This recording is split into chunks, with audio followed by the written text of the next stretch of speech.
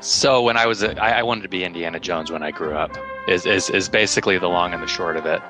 I wanted to travel around the country, dig stuff up, you know, defeat Nazis, find long lost relics, that sort of thing. That is the voice of Neil Dahlstrom, the author of Tractor Wars. He's the branded properties and heritage manager at John Deere. Before that, he was Deere's corporate history and archive manager.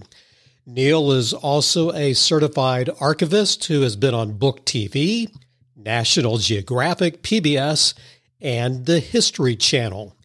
I have never met a business archivist, and when I had the chance to do an interview with Neil on Tractor Wars, I asked if he could stick around for a second conversation on what type of work that entails. So, corporate history and archives with Neil Dahlstrom, that's coming up next here on CFO Bookshelf.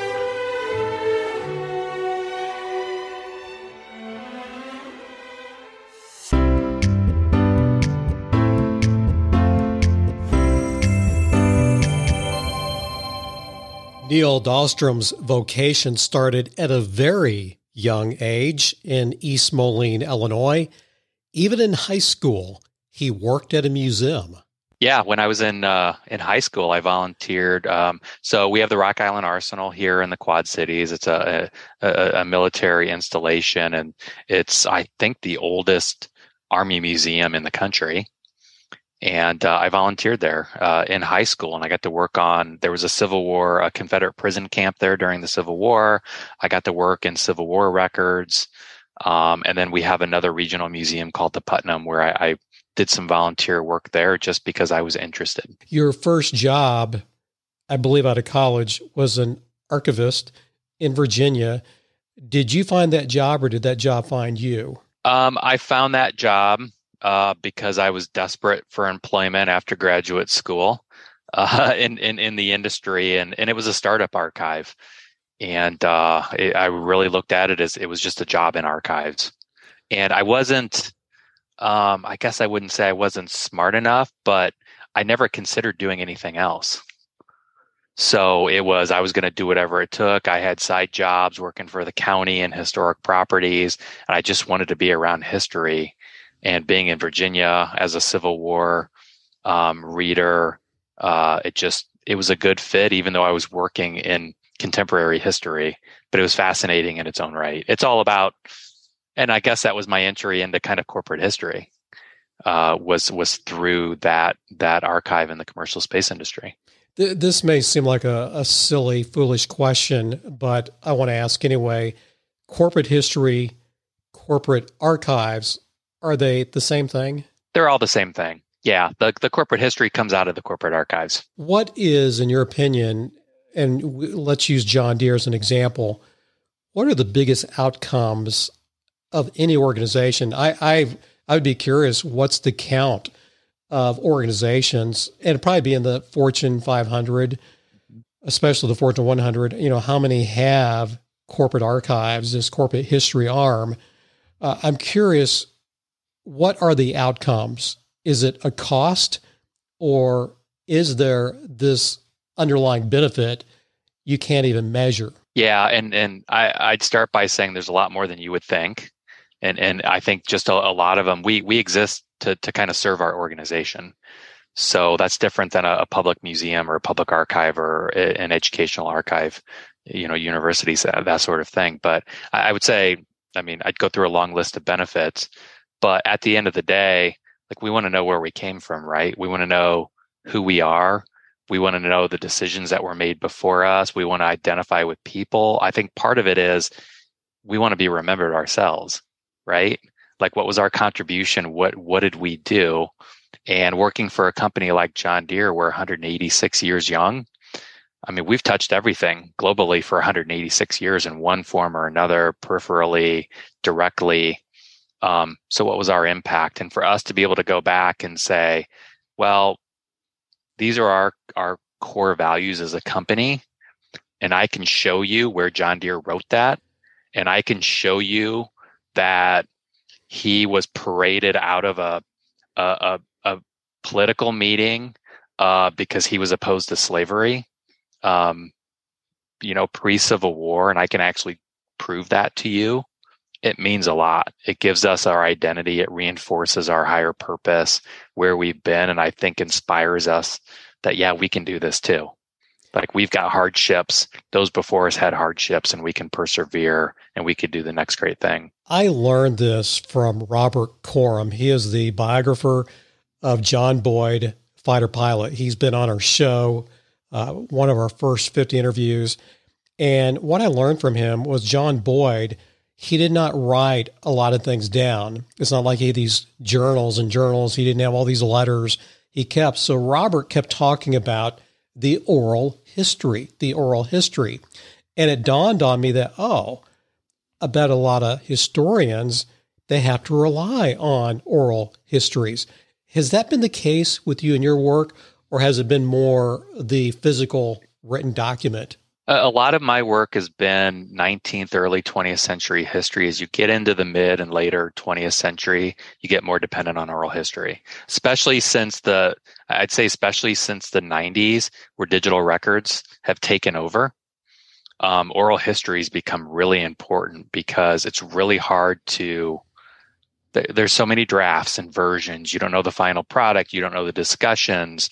There's retention schedules where you're deleting records because you're required to do that.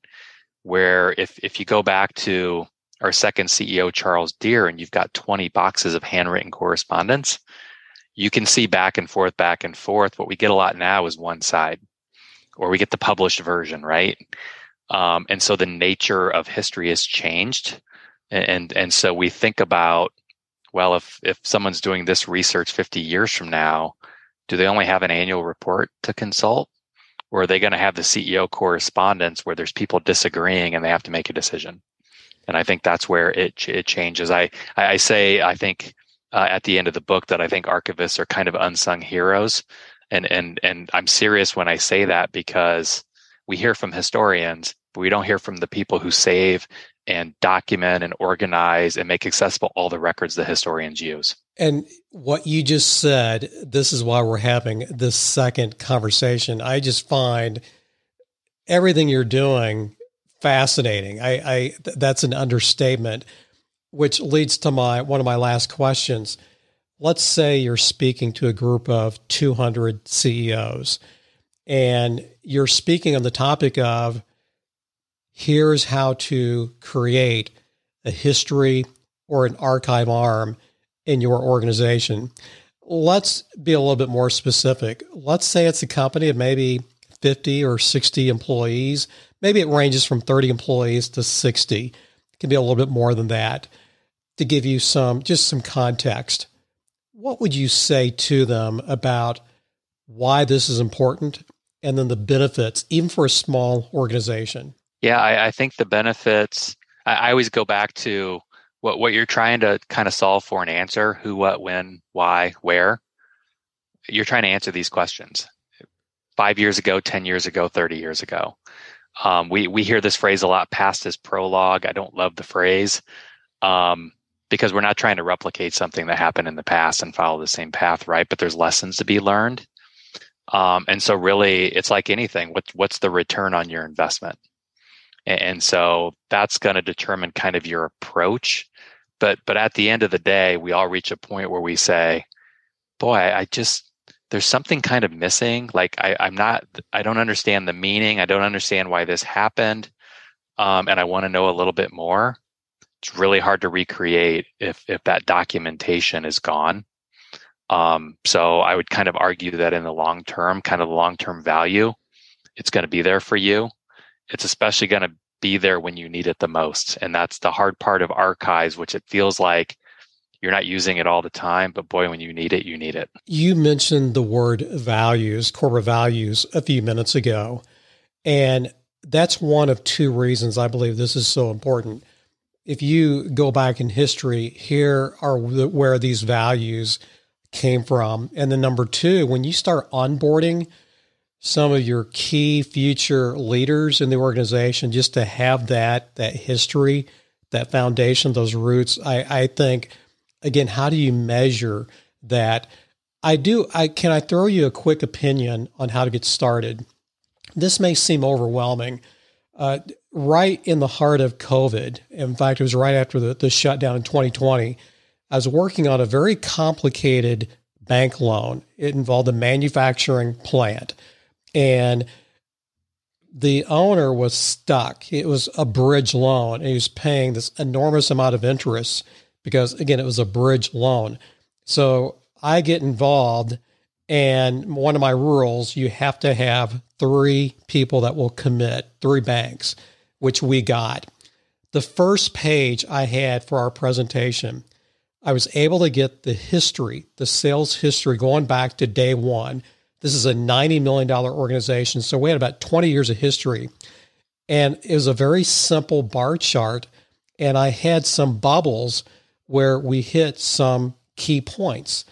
And that was our starting point.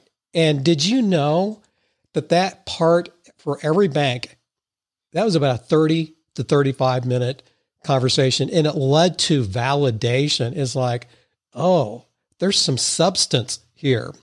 And you could also take that same approach and look at by employees. You could look at major developments. So I would just say, just take a simple timeline, but maybe start with sales. And then you can start going a little bit deeper. Would that be a good starting point? Yeah, I think it's a great starting point. And the starting point could be as simple as, well, here's a box of records. I'm just going to create an inventory in Excel. Right. And you start to kind of understand records, and our archives are interesting. We always say our job isn't to know something. Our job is to know the records where that type of information is potentially. So we're trained from that respect, so that when I get asked a question, I know, well, okay, you're thinking it's an annual report, but I know in 1942 it was actually a comptroller's report. And so I can translate that in my brain and go pull that record, right?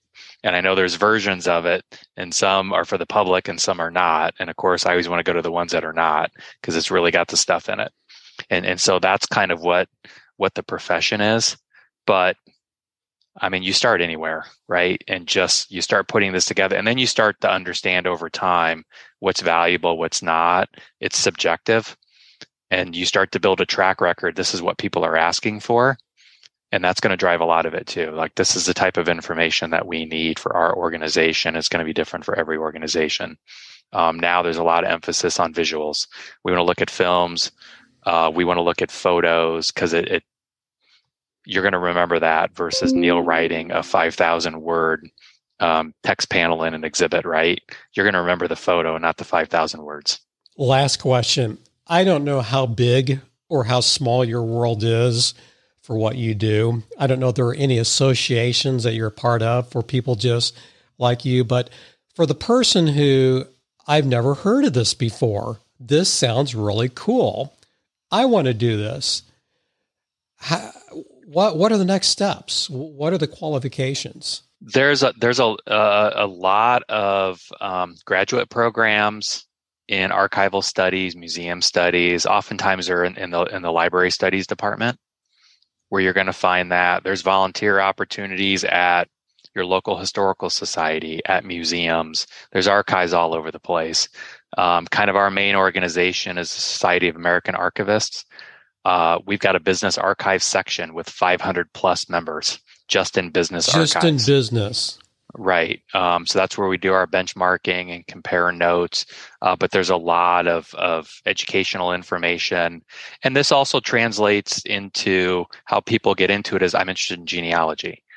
I'm interested in preserving family photos. So that's kind of the gateway for some people into this, where you kind of start to turn it into a profession as well.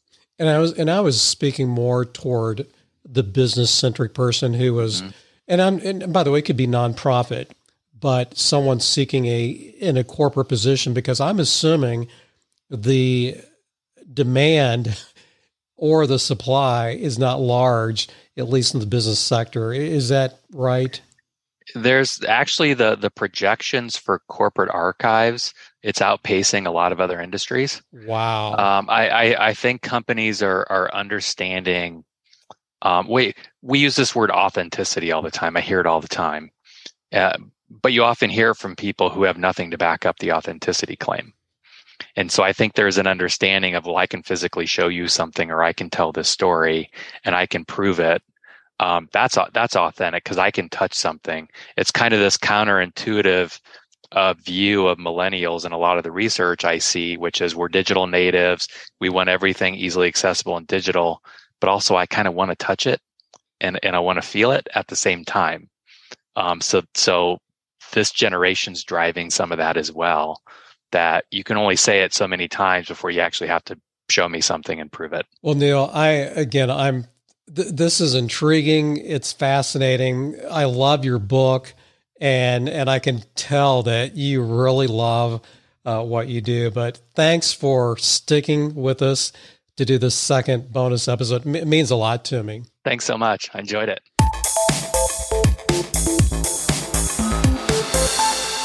You are listening to CFO Bookshelf, lifelong learning for financial leaders. And now back to our host, Mark Gandy. Neil Dahlstrom, the author of Tractor Wars, astounding. What about your business? Should your organization have a small museum or a wing that shows and has its history? And if you are a business owner, I bet you could find an intern or two to start going through your archives and building a narrative through pictures, print, audio. So I'm hoping Neil has spurred some ideas in your mind. We need to call this a wrap. Thank you for listening to this second conversation with Neil.